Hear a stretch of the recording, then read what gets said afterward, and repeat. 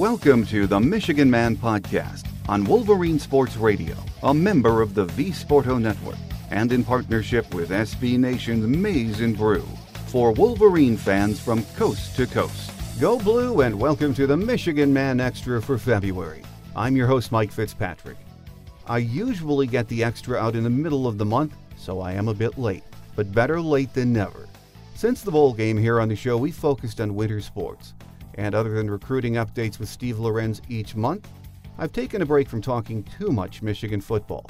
Well, spring practice is right around the corner, and after that the preseason chatter will start in earnest, and before you know it, we'll be ready for another season of football.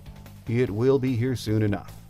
Jim Harbaugh has been fairly low-key since the season ended, other than the signing day presser, but very busy with getting his coaching staff retooled and ready for spring practice. Now, not everyone is thrilled with some of the new staff choices, but I think we can all agree that after last season, change was necessary. On this month's Extra, we have a first-time guest. He is one of the very talented young writers at The Athletic Detroit and does a great job covering Michigan football. Up next, we welcome Max Bultman here on The Michigan Man on Wolverine Sports Radio, a member of the V Sporto Network, and in partnership with SB Nation's Maize and Brew.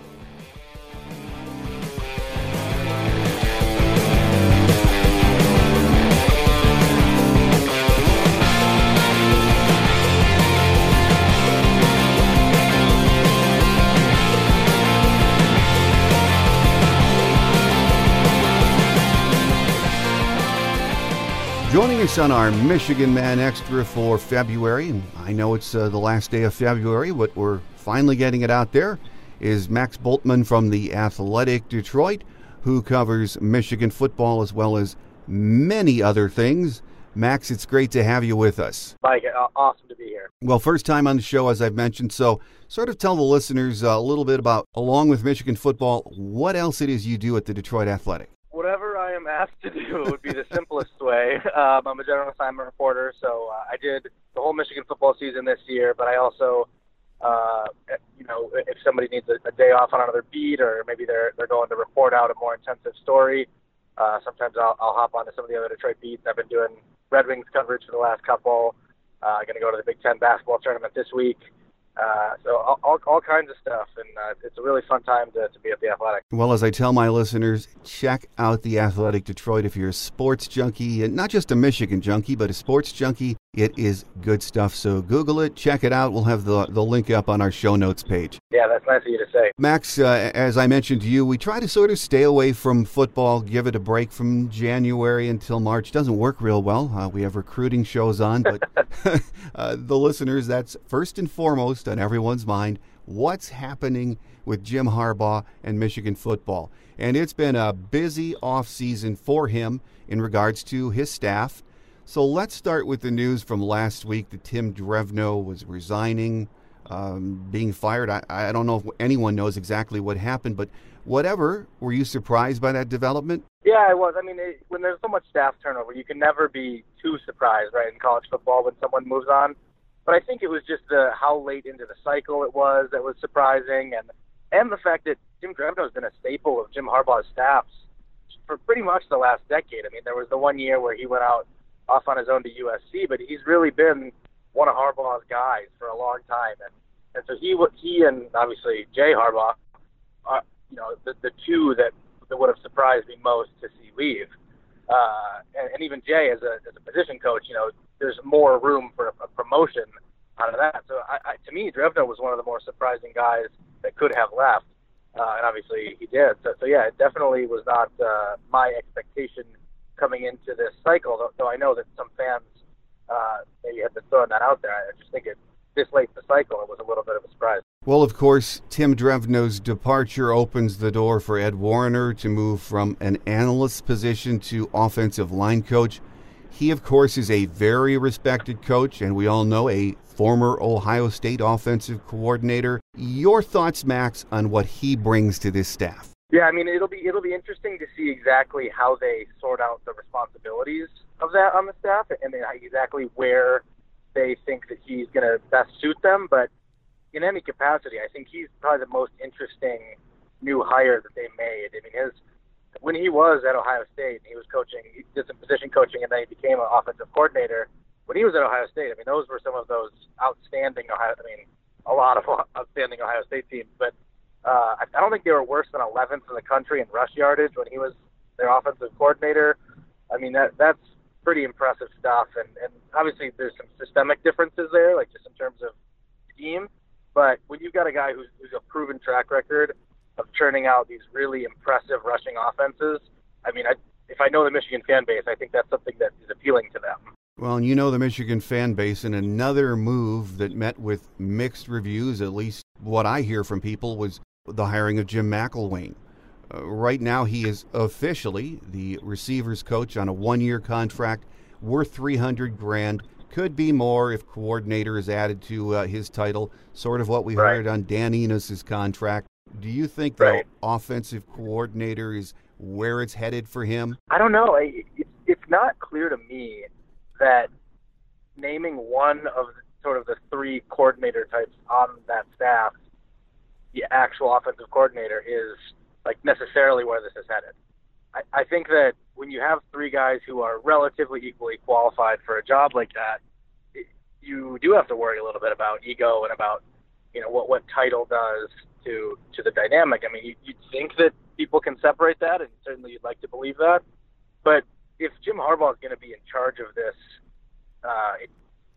offense, which we have no reason to believe that he's not, then maybe you don't need like one guy who is theoretically in charge there. I mean, you can make an argument that just organizationally that makes sense, and it just simplifies the division of responsibility. Totally a fair argument. But I mean, I don't know what you think. If there necessarily needs to be one guy who is the coordinator, or if you want to have like a room full of ideas and people feel like, you know, it's relatively level playing field in that standpoint, with the obvious exception that one guy has the final say. But I'm curious, like, whether there is going to be one coordinator. I think if there is, you know, maybe McElwain makes sense, just because he's been a head coach, but at the same time, when he was a head coach, the offenses that he oversaw were not especially good, and really not good at all. So it's going to be interesting how they choose to handle it. I don't know if there's one most logical guy to supersede the others. Do you have thoughts on that? Well, I think whatever you do, if it works, people like it. And clearly last year it didn't work. And you know from inside the program, and national observations were that there might have been too many cooks in the kitchen, so to speak, when it came to play calling. With Pep Hamilton, Drevno, Harbaugh involved during the games. I don't know how that works, the inner workings of that. So now you have a former OC, a former head coach and OC in the mix with Jim. And if we don't have an official offensive coordinator named, then other than the names, what's really changed in the command structure of how the offense works? But even if they do name a coordinator, right, like that's how it was last year. There was a guy who was named the coordinator, but you still had all those competing voices, because you've got a run game coordinator and a passing game coordinator. And I mean, is it as simple as you get a pass play from the passing coordinator, a run play from the running coordinator? The offensive coordinator gives his input, and then Harbaugh gives his. I mean, like you said, nobody really knows exactly what the intricate workings are there. But I'm not sure that the offensive coordinator title would carry any kind of actual veto power, because we know who has the veto power there, right? Yeah. So it's interesting. I mean, I don't know how I would handle it. I've never been in a managerial position like that. But I don't know. I mean, it just seems like if you don't have a guy who, like, Michigan pays their assistants like relatively highly compared to a lot of other teams in the nation. Drevno was making a good chunk. Don Brown deservedly makes a good chunk. But do you want to elevate a guy's pay like so significantly if he's not a clear delineation, just input wise, from what he would be doing otherwise? I don't know. I mean, that's not. I don't have the answer to that. But that's just where I'm coming from. Is it's not necessarily clear to me that that's what has to happen. I think we look around at college football, fans are traditional, and they say, hey, everyone else has an offensive coordinator. Why don't we? What's going on? Right. And I'll say, if you win, it just doesn't matter. So I don't get too worried about it. There have been a lot of staff changes, though, Max, in the first 3 years under Jim Harbaugh. And to be fair, Michigan is not the only program that has this happen. Alabama and Ohio State have had similar turnover during the same period. And heck, just look down at South Bend. Brian Kelly, he more or less cleans house every other year or so, it seems. Do you think Michigan staff turnover is really a concern? From a standpoint of the players, or indicative of something larger? Well, there's always been that talk that people burn out on Jim Harbaugh. And, sure. They can only be around him so long, and whatever that's like, we don't know. People just decide, hey, yeah. I've had enough. Now, then again, as I said, we're all focused on Michigan football, so that's what we see.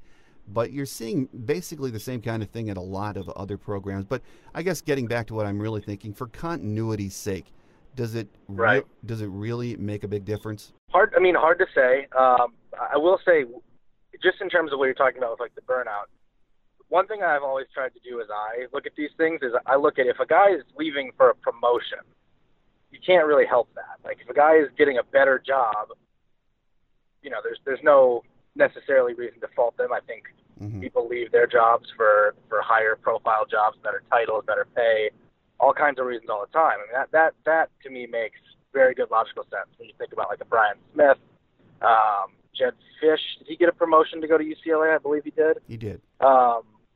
So there's stuff like that makes a little more sense. It's when guys either take a lateral move or take a move and it's uncertain what's going to happen that you start to ask that first question. But in terms of continuity, yeah, I think it matters. It matters insofar as if a player is really gelling with a coach, you'd think that the player has to make an adjustment. Like when you see an offense that's really humming with Jedd Fisch, and I think that Wilton Speight under Jedd Fisch was a heck of a lot better than he was this last year.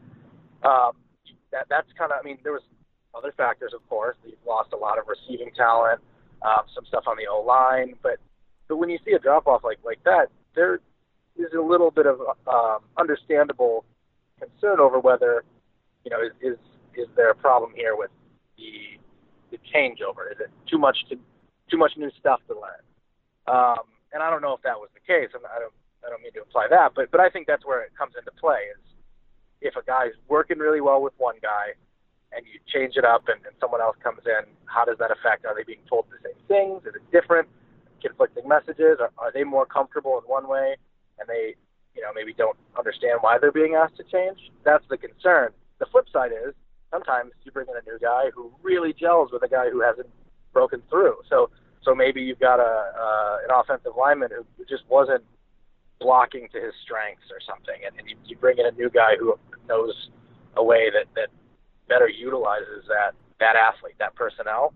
That's what you'd hope for when you're making a hire like that. So I think it can go both ways, but I think when you talk to guys, if something's working, I think most people wouldn't want to change it unless that was the only option. You know what I mean? I agree with that. Well, the first 3 years, Max, that Jim was on the job, we all know he was in the news all the time. That irritated a lot of folks outside of Michigan country and the Michigan fan base. And there were interviews, tweets, recruiting sleepovers, spring practice in Rome, etc., etc. Does it seem like he's taken a step back from all that stuff since the season ended? And he seems to me to be keeping a much lower profile this winter, doesn't he? Yeah, I don't know how conscious it is. You're right that he's been in the news lately, and I can't necessarily figure out if that's because everything he does is no longer news, because it's no longer new, and how much of it is, but like you said, like with recruiting and stuff, a down class is going to necessitate that you're not in the news as much, except for when people report about the down class, which is also fair. But in terms of like sort of the headlines he would grab, I think people are a little more,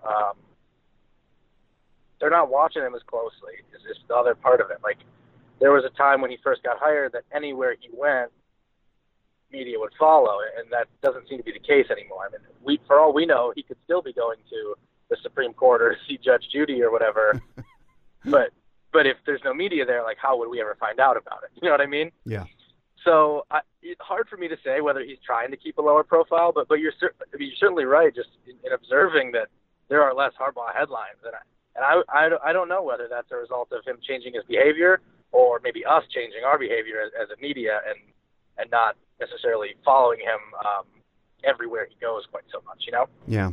You know, a lot of the writers and media people that covered the team said they thought Jim seemed oddly detached and maybe even aloof at times during the past season. Even on the sidelines, he seemed, oddly subdued at times. I'm not sure what that means or if it's true, but I think last season really, really frustrated him, don't you? I don't know how it wouldn't have. I mean, you go from this team that was really close to a special season to a team that had a lot of room, a lot of work to do to get to what he wanted from them. I mean, the Harbaugh offense it sometimes can seem simple because it's a lot of recognizable outcomes. And it's like the run game that seems like it should be simple, but there's some complex parts there. And if you don't have guys who have been in the system long enough to know exactly how to execute it, that would drive me crazy if I was trying to call plays.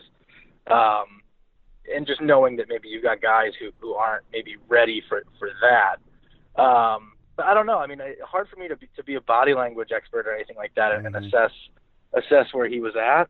But I don't know how it wouldn't have frustrated him to try to have to go from where he had just been a year ago with guys who were really executing what he wanted them to do at a really high level. I think that team with Amara Darboh and Jake Butt pretty much is exactly how he would have wanted his teams to look at that time.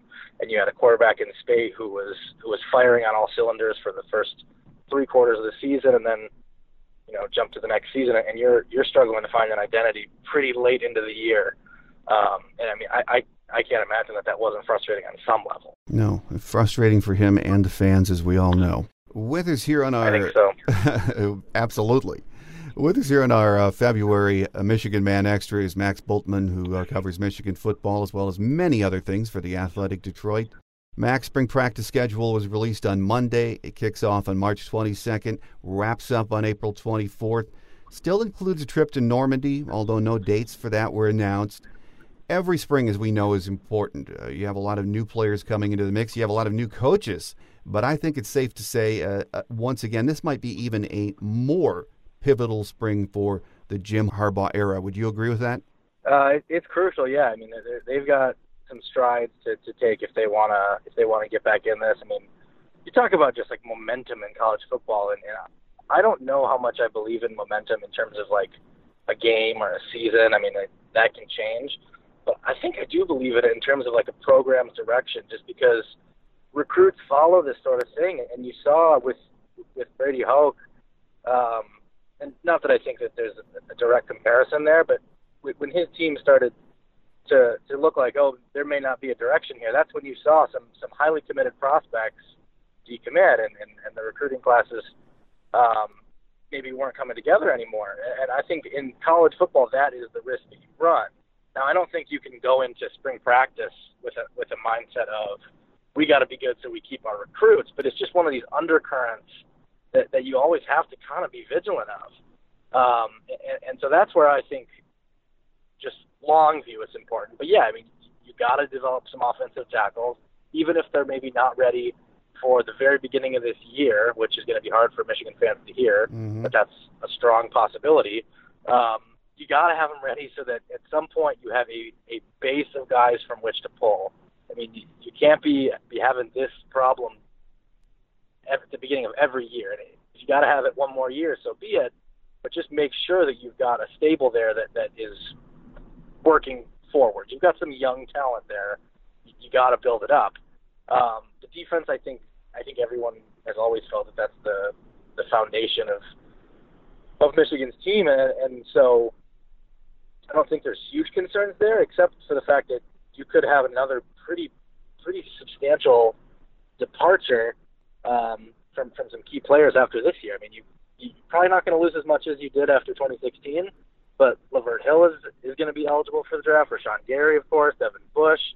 I mean, if those guys have the years that I think a lot of people expect them to, who is to say that they're not going to go pro as well? And then you're in the territory where you're probably curious as to what the window looks like if those guys are leaving and you don't get it done. So I mean, there's all kinds of pressure. Like you said, pivotal is a good word for it, because I think they would like to really get some momentum built like very soon. Yeah, absolutely. And it being an important spring, the one question I get, it's about Shea Patterson and his eligibility. He's taken on sort of a savior context for so many Michigan fans who think he's going to walk in and bring us to the promised land, Big Ten championship, the playoffs. He hasn't even taken a snap at Michigan yet. Yep. Do you think, and I think the NCAA is really dragging its feet on this, have you heard anything about his eligibility being ruled on anytime soon? No, I haven't, and I just don't think that it's worth investing for the exact reason that you just bring it up. Like, investing in someone as a potential savior is always dangerous, but even more so when you are not sure that potential savior can play right away. I mean, I think that there sounds like, just based on what I've read, that there's some optimism, but do you really want to put all your eggs in that basket? And are you sure that if you put all your eggs in that basket, that's something that can live up to your expectations? I mean, that's a pretty big ask of a guy to come into a new system and be a savior right from the jump. I mean, I'm not disputing that Shea Patterson is talented. He is very talented. He's got a track record of coming in places and assimilating, and I wrote about that. But it's a big ask for someone to come in and be the answer to all your problems, especially, by the way, when he plays a position that maybe has not been the source of all the problems. Certainly some, but not all the problems. So a quarterback who comes in and has a lot of responsibilities in terms of checking the line and how the offense is going to run, can't also be responsible for keeping himself upright. I mean, it's a big ask. So no, I haven't heard any details on when his waiver comes in. But if I was someone who was going to invest in one outcome or the other, I would just try to temper it a little bit. You know what I mean? No, absolutely. I mean, here's what I think, too. I know he's a very talented quarterback, but you watch that offense that Ole Miss ran. I mean, that's almost like a backyard offense. Snap it, throw it, hand off. It's just an option read offense. And what do we hear all the time about Jim Harbaugh's offense? It's very, very intricate. It's very complicated. Yep. It takes time to take it all in. And you think he's going to be declared eligible in a couple of weeks, go into spring practice and soak up this offense? I find that really hard to believe. Yeah, and I mean, I believe he'd still be able to do spring practice and stuff unimpeded regardless of the eligibility, right? So maybe that doesn't need to be a concern on his mind, but I don't know how it wouldn't at least factor in on some level. Like, you're going to wonder if you're going to be allowed to play to start, next year when you're a guy that made the transfer that he did. But I think if he's able to kind of tune out that concern and just operate like he's going to, that's his best case scenario, because he's going to need time. I mean, even a guy like Jake Rudock who came in, it took him about half the season, I think, to really be humming in that offense. So it's a big ask for someone to come in and do it right away. It really is. And while fans are going to be fans, they're going to focus on what's happening with the quarterback battle, Shea Patterson or not.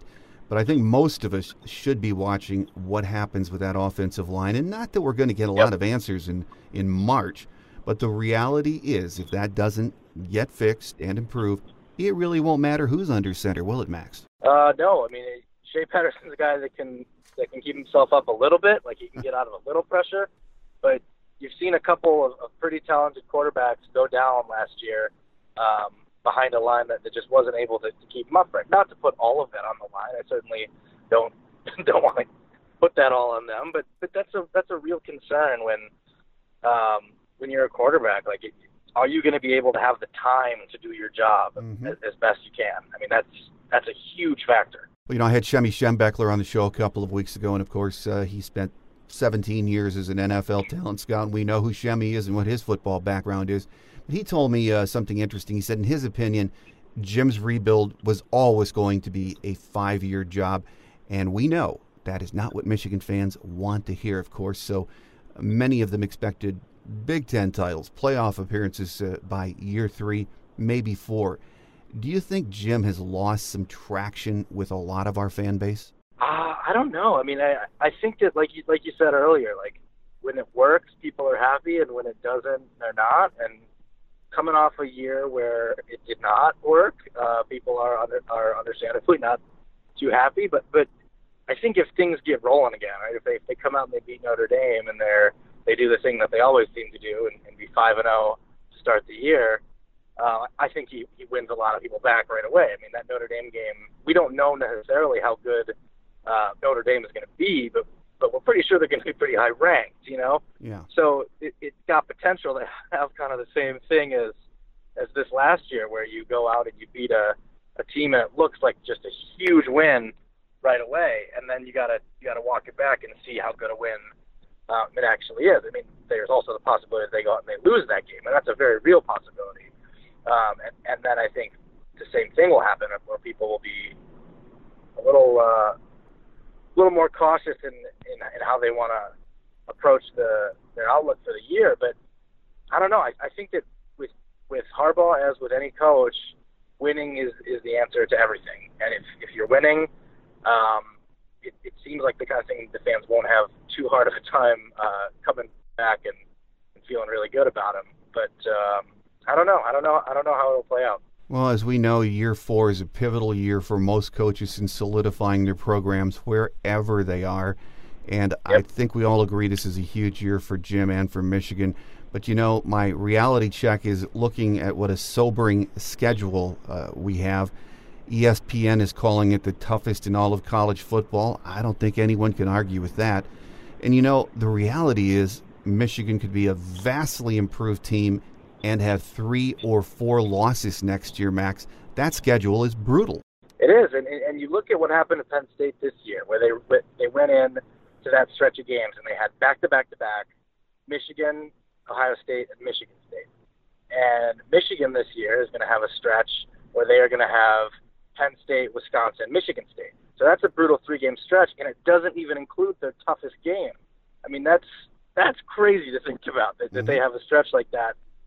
And then no matter how, like, they could go 2-1 in that stretch, which would be, I would think, like a pretty close to a best case scenario there, and still lose 3 games if they lose to Notre Dame and Ohio State. Yeah. So, yeah, it's a bear of a schedule, and I think this is where Michigan fans are going to have to put on their most critical, rational glasses and look at however this season goes as best they can with some rationality. However, Jim Harbaugh's had a lot of teams that have lost to good teams, but at some point you do need to beat those good teams. Like, if you're going to be an elite-level team, you got to consistently beat other elite-level teams or other very good teams. It's just not going to be good enough for fans, I don't think, to see him, beat all the teams that he should and come up just short in close games and heartbreakers against all the really good teams. I just don't think that's what people think, thought that Michigan signed up for when they hired him. I mean, that's a totally fair perspective. But like you said, I mean, you look at the schedule, they could be vastly improved and lose 3 games or 4 games. And what do you do then? Like, how do you approach that? I don't know the answer. And that is something that, if it happens, is going to be just fascinating to watch play out among the fan base. Oh, more than fascinating. Yeah, we'll hear all about that, but let's hope that doesn't happen. A final question for you, Max, and then we'll let you get out of here. And I get this question from listeners almost every day, and I answer it the same way each time, so I'll ask you. Do you see a point after 4 or 5 years when Jim Harbaugh says, that's it, I've done my best, and he moves on, maybe goes back to the NFL? Could you see that happening? Oh, hard to put a time frame on it. Could I see him back in the NFL someday? I could see it, yeah. I don't think it's something that he's, itching to do, though. I mean, you've got one of the the most competitive person that I've ever observed.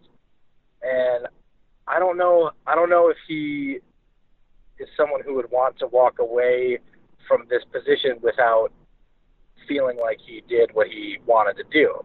Now, whatever that objective that he had in his mind is, I don't know. I'm not in his head. And maybe he feels like the NFL is something that he wants to do again. And it wouldn't surprise me to see him in the NFL again. But to know when it would be is tough. I mean, I think that a lot of it depends on what happens while he's at Michigan and how happy are you just from a life perspective. If you're going to make a life decision, that would have to weigh into it. But I don't think it's something that he would have a clock in his mind that he was like, Michigan for 5 years and then back to the NFL. I mean, I don't think that's how he operates. But again, not in his mind. This is just from my observation. So it's hard to say like what the timeline is. It would not at all surprise me to see him in the NFL again someday. But who knows when that is, and who knows if that is. So I know that doesn't really answer the question, but that's the best I got. Now, well, what I tell people is I think as much as I know, which isn't a lot, I don't think he's the kind of guy that walks away from any team, any program, especially his alma mater. There is way too much unfinished business. And I think in some ways, as tough as last season was to watch, and we already talked about how grinding it was on Jim Harbaugh, I think maybe in a lot of ways, and we're seeing it with the staff changes right now, it's in some ways reinvigorated him and repurposed him, and he is going to come back and make this better. That's what I'm interested to see with some of these new hires. Like when you go outside of your coaching tree and you bring in someone like Ed Warner and even a Jim McElwain who say what you want, but he is a different voice. And so maybe you get some challenges to his ideas, and that's an interesting idea. Like how does that play when you're taking out someone who's been with him forever, in Tim Drevno, and you're plugging in 1-2 guys who haven't? I mean, does that change the conversation? Are there some things that become looked at in a different way? I mean, my favorite press conference moment from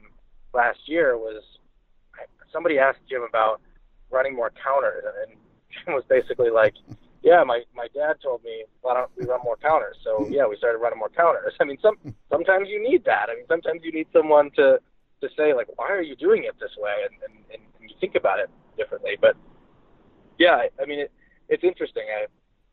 I think that's an interesting point about unfinished business and is he going to leave? I mean, it's certainly the question that just will not die. I don't have the answer, so sometimes sometimes it's an overwhelming question because how could anybody answer that? But certainly understand where it's coming from, and it is, if that becomes a immediate question, it will be the story on Michigan football. So. Oh, yes, it will. My guest today has been Max Bultman, who covers Michigan football for The Athletic Detroit, as well as a lot of other things going on in the Metro Detroit area. It was great to finally hook up with you, Max, and we look forward to having you back on the show in the coming months and during the season, so thanks for your time. Anytime, Mike. Thanks so much for having me. I enjoyed having Max on the show with us for the first time, and rest assured he will be back on the show. He does a wonderful job of covering Michigan and the Red Wings and a lot of other stuff on The Athletic Detroit, which I highly recommend. Google The Athletic Detroit and check it out. It's a subscription site, but if you're a sports junkie, it's sort of like cyber heaven. That will do it for this month's Michigan Man Extra. I'll be back next week on my regular day, and by then we'll know how we fared in the Big Ten tournament, and as usual, there will be much to talk about. So until then, have a great Wolverine week, everyone. I'm your host, Mike Fitzpatrick. Take care, and as always, go Blue.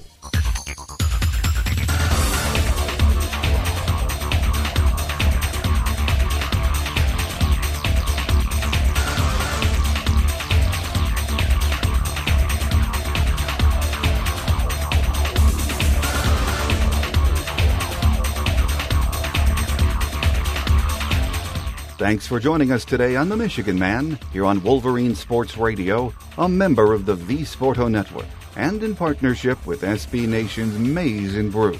Our listener lines are open 24/7 for your calls at 313-263-4842. That's 313-263-4842. Or email us at themichiganmanpodcast@yahoo.com. That's themichiganmanpodcast@yahoo.com. The Michigan Man Podcast is produced at the studios of Robin Lynn Productions, Allen Park, Michigan, and is not affiliated with the University of Michigan. Go Blue!